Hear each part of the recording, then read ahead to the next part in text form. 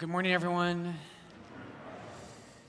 Thank you for being courageous and setting out on the roads today. I know it's slick out there. So today we celebrate Epiphany. You might not know this, but one of the traditional names of the wise men, one of them is Balthazar. And so today's homily has to be sponsored by our good friend Hans Urs von Balthasar. So we're going to jump into that. Today is super powerful, amazing what God's Word has for us today. Before we jump into our main theme, I do want to talk just briefly about the Magi. Who are the Magi? We should be always asking questions of Scripture. Right? When things are happening in Scripture that seem odd, it's a sign that someone's engaged when they say, that's strange, why is this happening?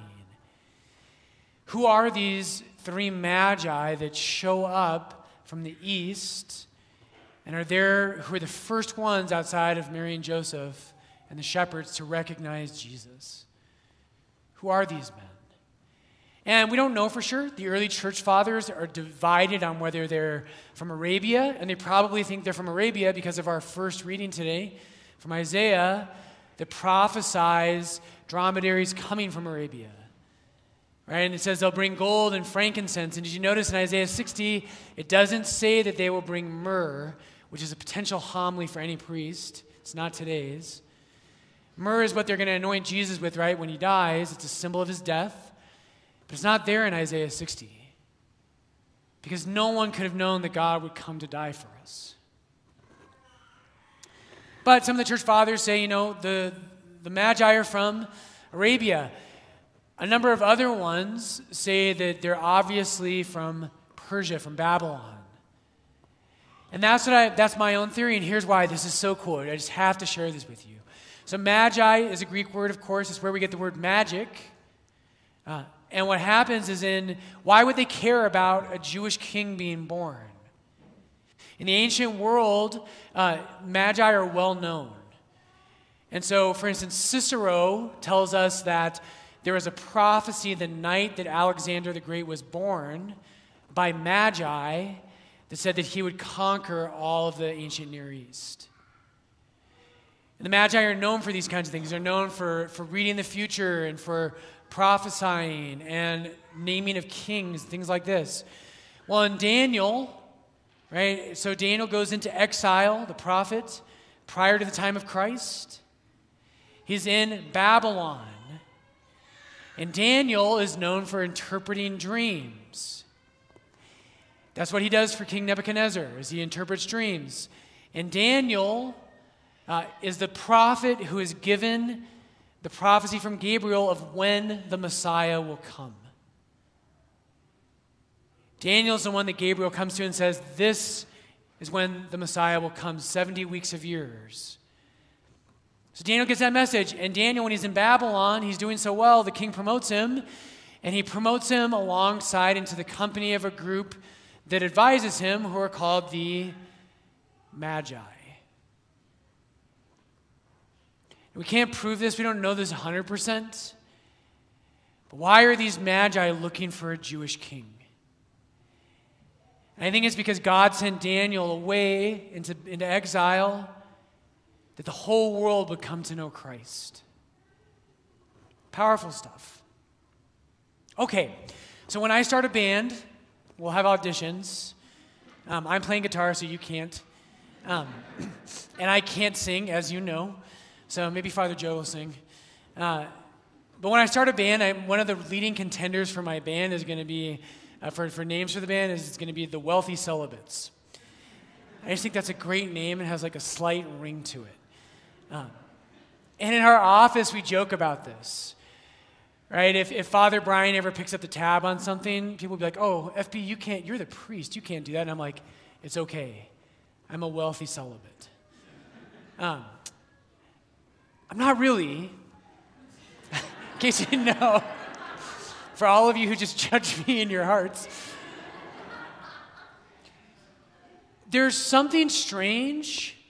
If you ever meet a priest or a religious who actually is wealthy, there's something really wrong. It's a cause of scandal, right? This is one of the things I love about Pope Francis.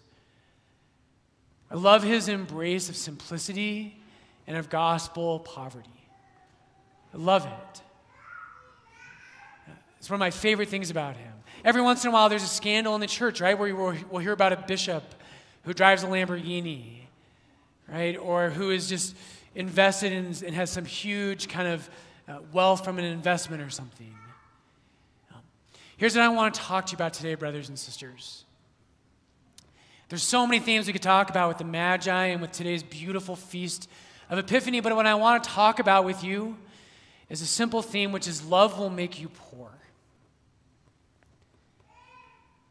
Love will make you poor. When you truly love someone, love always leads us to poverty. Always. For every one of us. Sometimes I preach about this at weddings. Right? We'll have a couple standing right where I'm at now, and I'll tell them that I hope that their love for each other makes them poorer. And I usually will use the line, that anyone who has kids knows that marriage makes you poor. You have kids and they're super expensive and they take all your money, and all the people who are married laugh. Here's what I don't mean by this. We're going to I hope to go really deep with this today. I was super moved praying with this morning. I don't mean necessarily that you will be materially poor. You might be. There's a reason why priests and religious are supposed to be at least materially simple. But what I do mean when I say love will make you poor is that anyone who loves loses their life. Anyone who loves loses their life. Today in the gospel, the Magi come. When they saw the star, they rejoiced exceedingly with great joy. And in the Greek, that line is so emphatic. Just over and over that they had this incredible joy when they saw the star. And going into the house, they saw the child with Mary, his mother, and they fell down and worshiped him. Then opening their treasures, they offered him gifts, gold and frankincense and myrrh.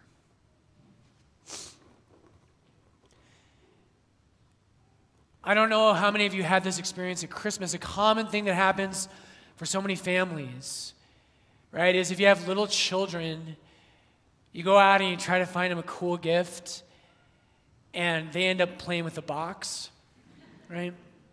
And they don't care about the gift inside. Jesus has no need for these gifts. Jesus is a baby. A baby does it. What use has a baby for gold? What use, right?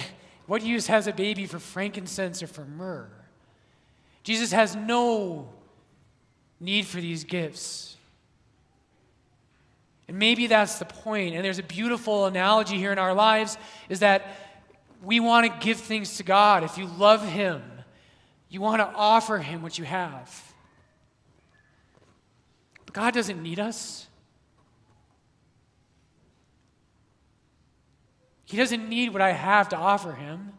He's the Lord of the universe. He has all things.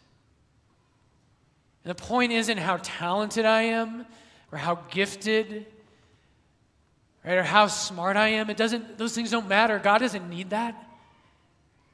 What matters is that there's something in our hearts that says, Lord, I love you so much, I can't help but fall down and worship and open my treasures to you.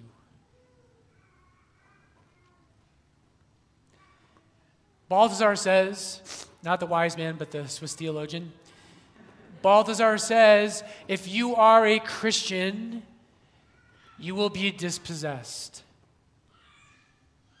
You will be dethroned. The story of every Christian, right, is the story of how we were normal people. And I sat on this throne of my own life. When I saw the star, I rejoiced with an exceedingly great joy.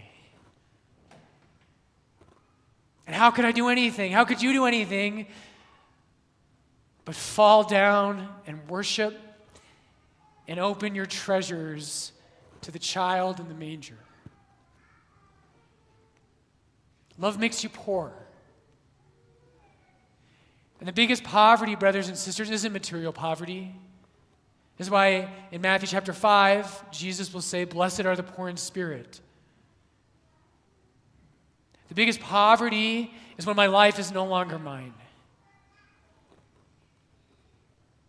Right? Everything I had and everything I wanted before is now laid at the feet of the child in the manger. And Jesus does this, by the way. So when I was having my conversion in college, one of my friends used to always say he entered the seminary. He actually did not end up becoming a priest. But he used to always joke about how God was tricking him into the priesthood. And this is what happens, right? Is if you fall in love with God, everything's wonderful and joyful, and you don't even realize, but you're giving everything up. And you lay everything down. And it's harder than you think it is, but God, through that joy of finding Him, He leads us to surrender our lives.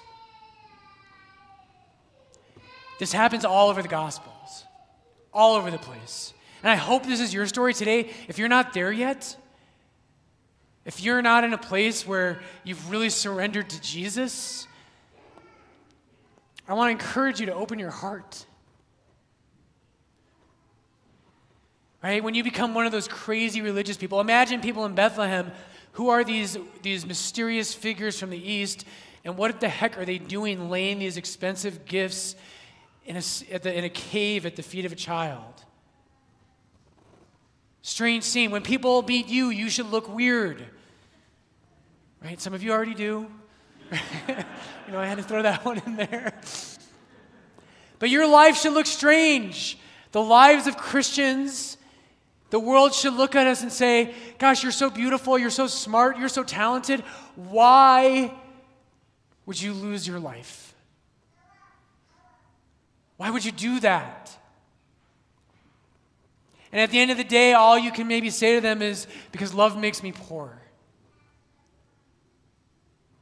Love makes me poor. This is all over the gospel. In Matthew chapter 19, there's a failure in this. In Matthew 19, the rich young man comes to Jesus, right? Teacher, what must I do to inherit eternal life? Obey the commandments. He says, all these I have done from my youth. What still do I lack? Jesus says, go sell all you have, give to the poor, and come follow me. And he walks away sad because he had great possessions. But he walks away sad because he doesn't love. His love is not great enough that he's willing to lose his life. When the apostles are called, in Matthew chapter 4, they leave everything and they go follow him. Two of my favorites, in Mark chapter 12, there's the widow's mite. Right, and all she has are those 2 tiny coins. But she loves. And she doesn't give them away in a sad way, in a melancholy way. She gives them away with joy. And then in one chapter later, in Mark 14, and this one let's just read this really quick. In Mark 14, 2 days before Passover, while he was at Bethany in the house of Simon the leper, he sat at table. A woman came with an alabaster jar of ointment of pure nard, very costly. And she broke the jar and poured it over his head. But there were some who said to themselves indignantly, why was the ointment thus wasted? For this ointment might have been sold for more than 300 denarii. Denarii, remember, is a day's wage. That's some expensive perfumed oil. If you love Jesus, People will think you're wasting your life. Why was the ointment thus wasted? Love makes you poor. When you really love someone, you can't help but fall on your knees and open your treasures to them. Brothers and sisters, the world should look at us this way. And I want to invite you to this today. It's not just that we should be generous. This is not just a moral injunction. This is not just Jesus telling us to behave one way rather than another. This is the law of what it means to love.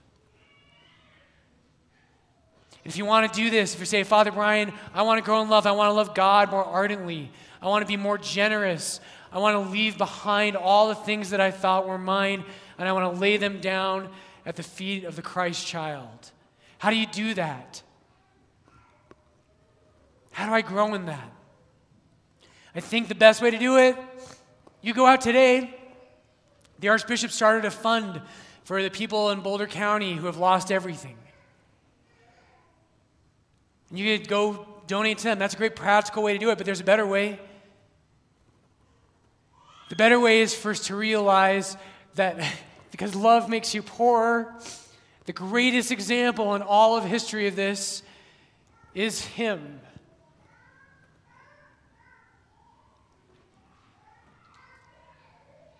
In Colossians, St. Paul says, you know the grace of our Lord Jesus Christ, that though He was rich, for your sake He became poor.